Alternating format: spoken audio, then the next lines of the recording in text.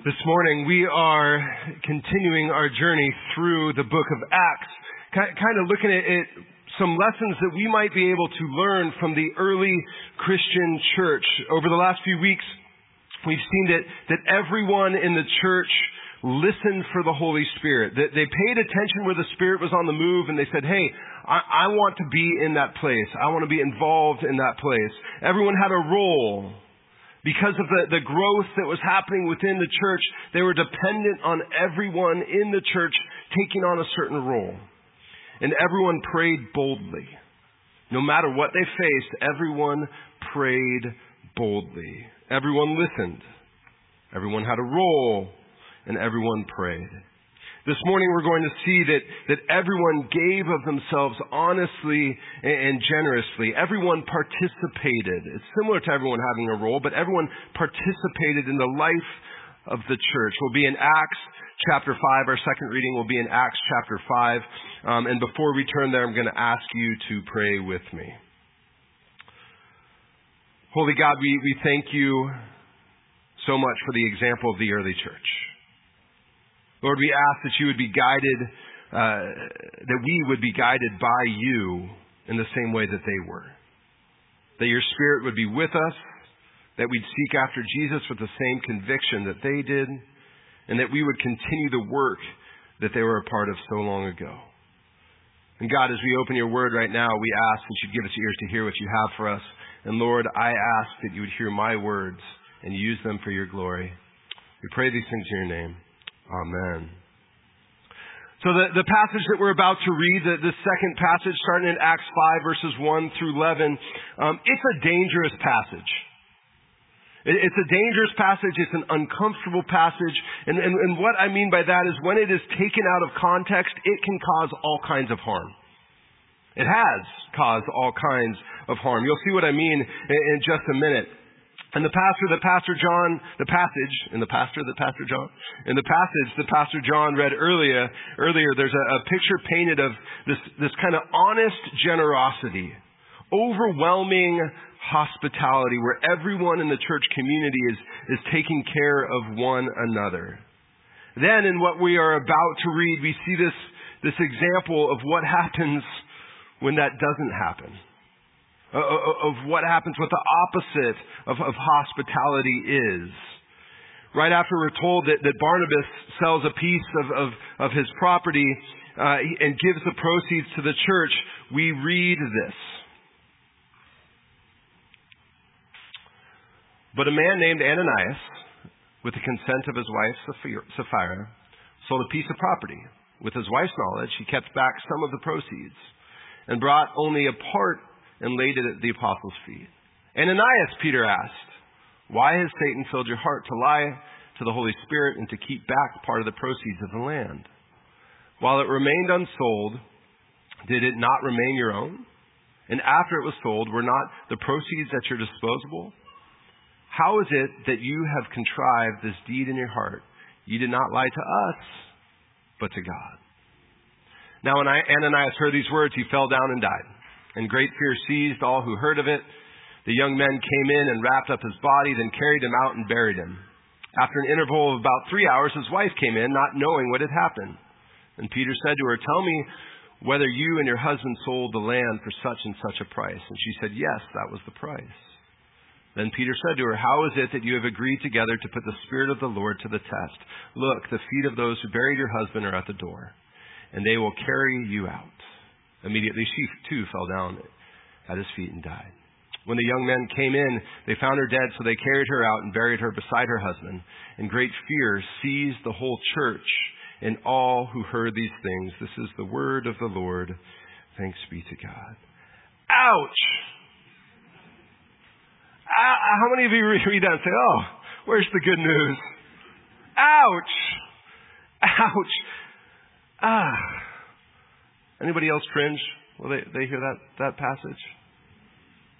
When I was 11 or 12 years old, roller hockey was all the rage in my neighborhood. Any of you have kids that played roller hockey in their neighborhood?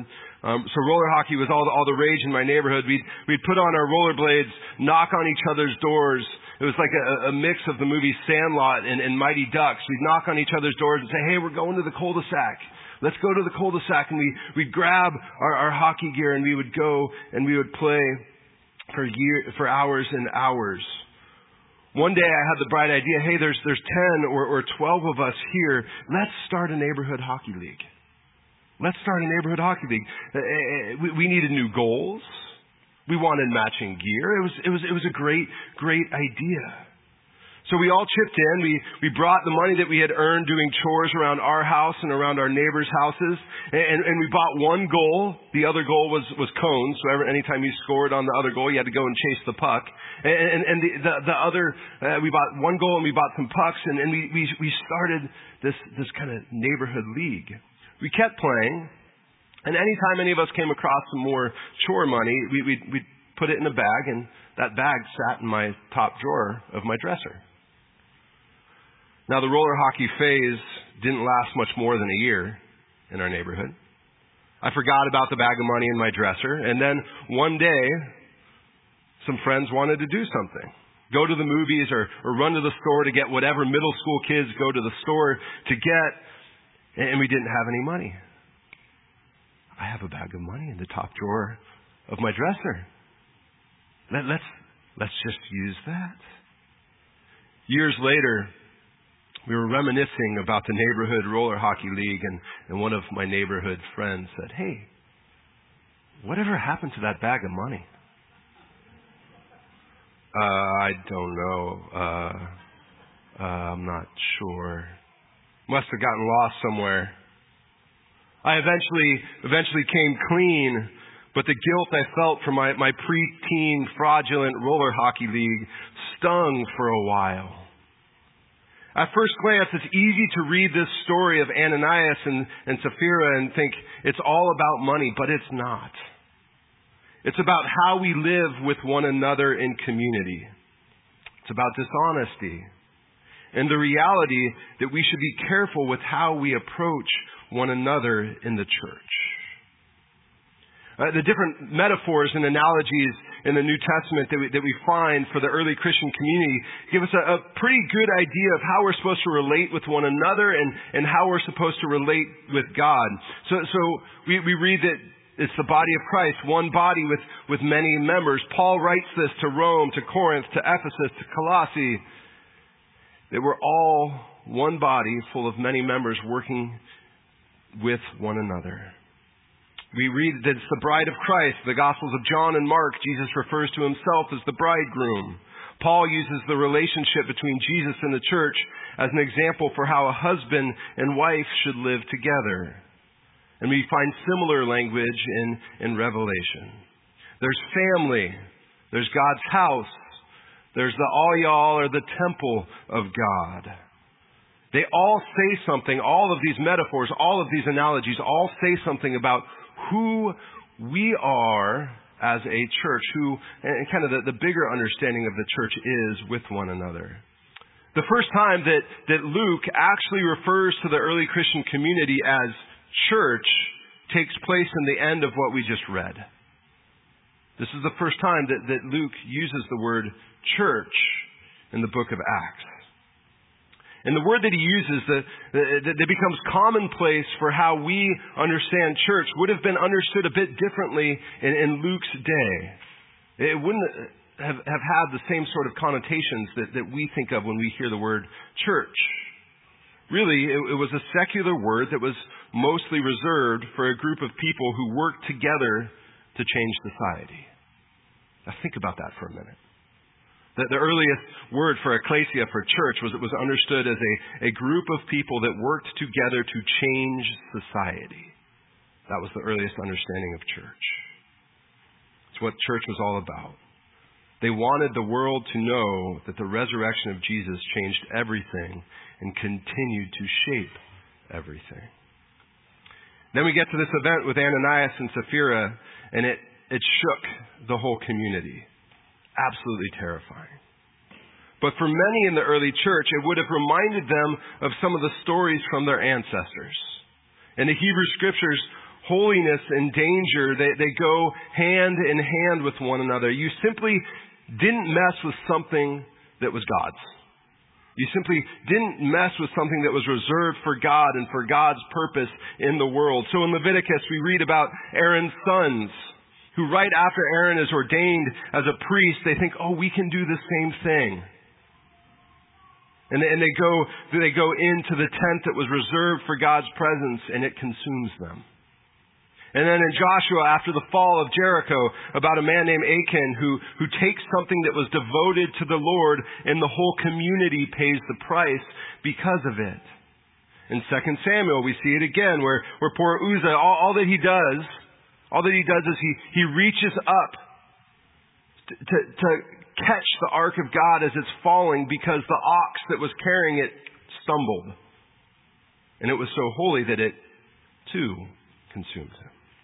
Or King Uzziah getting overzealous with his power and entering the Holy of Holies, a place that was reserved for clergy, and being given leprosy as a result of it. So Ananias and Sapphira, they follow this long line of people who cheapen what God has deemed as holy. In this case, through dishonesty, hypocrisy, and greed. And they meet their end.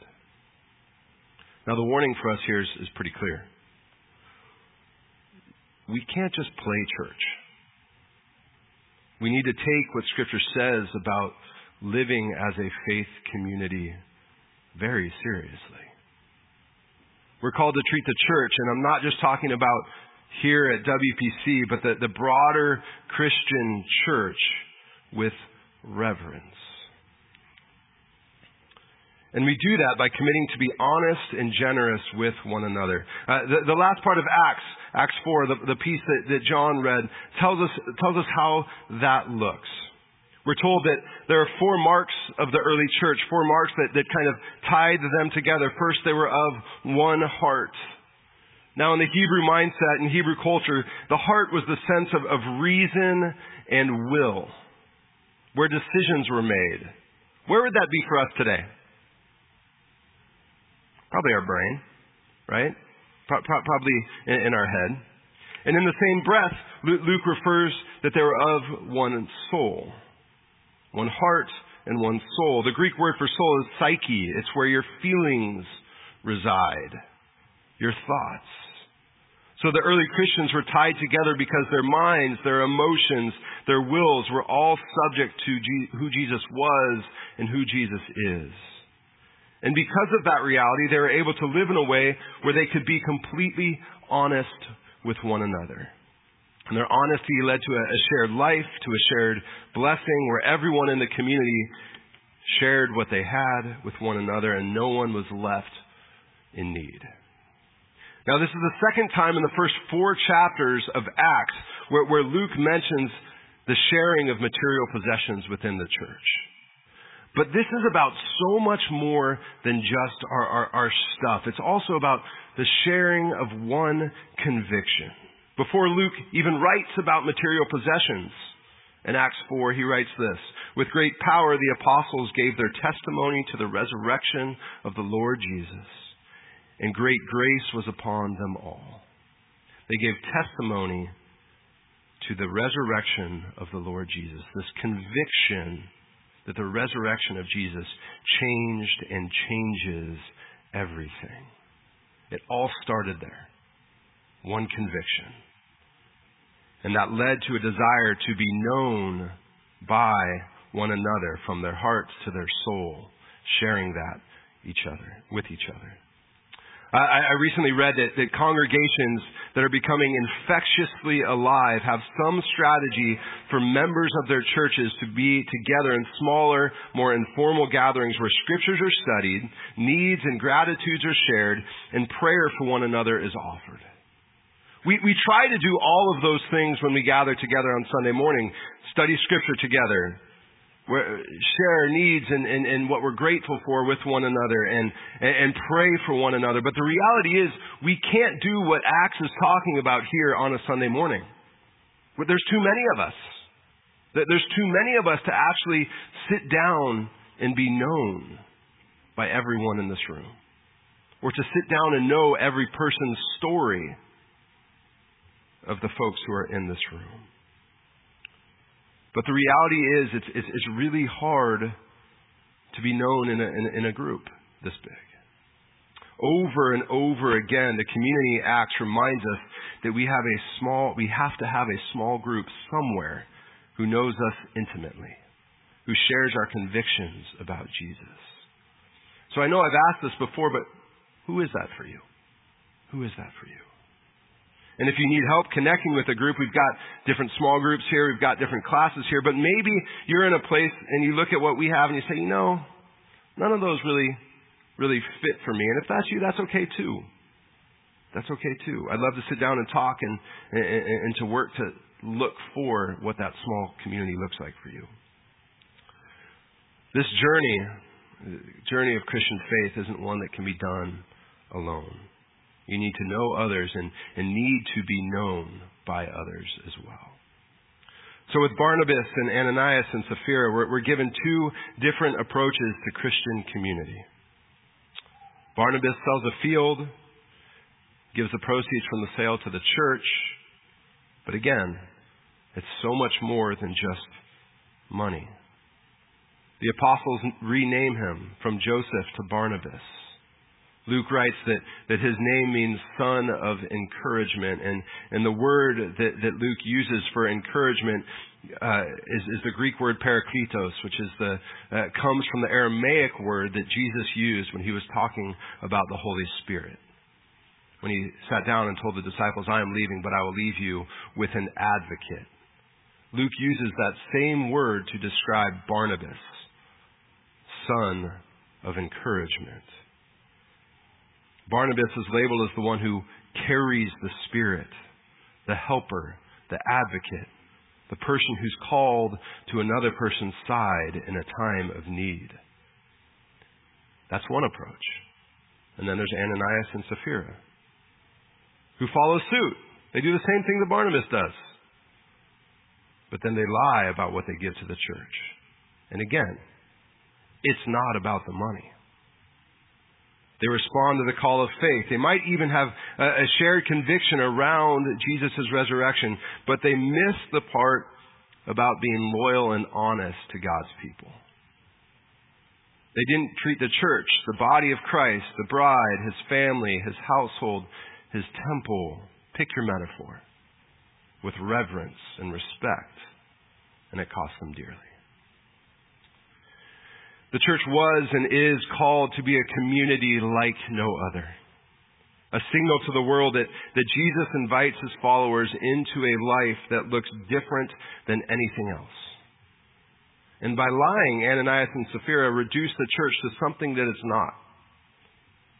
The reality is, when we are real and authentic with others, it's easier for them to be honest with us.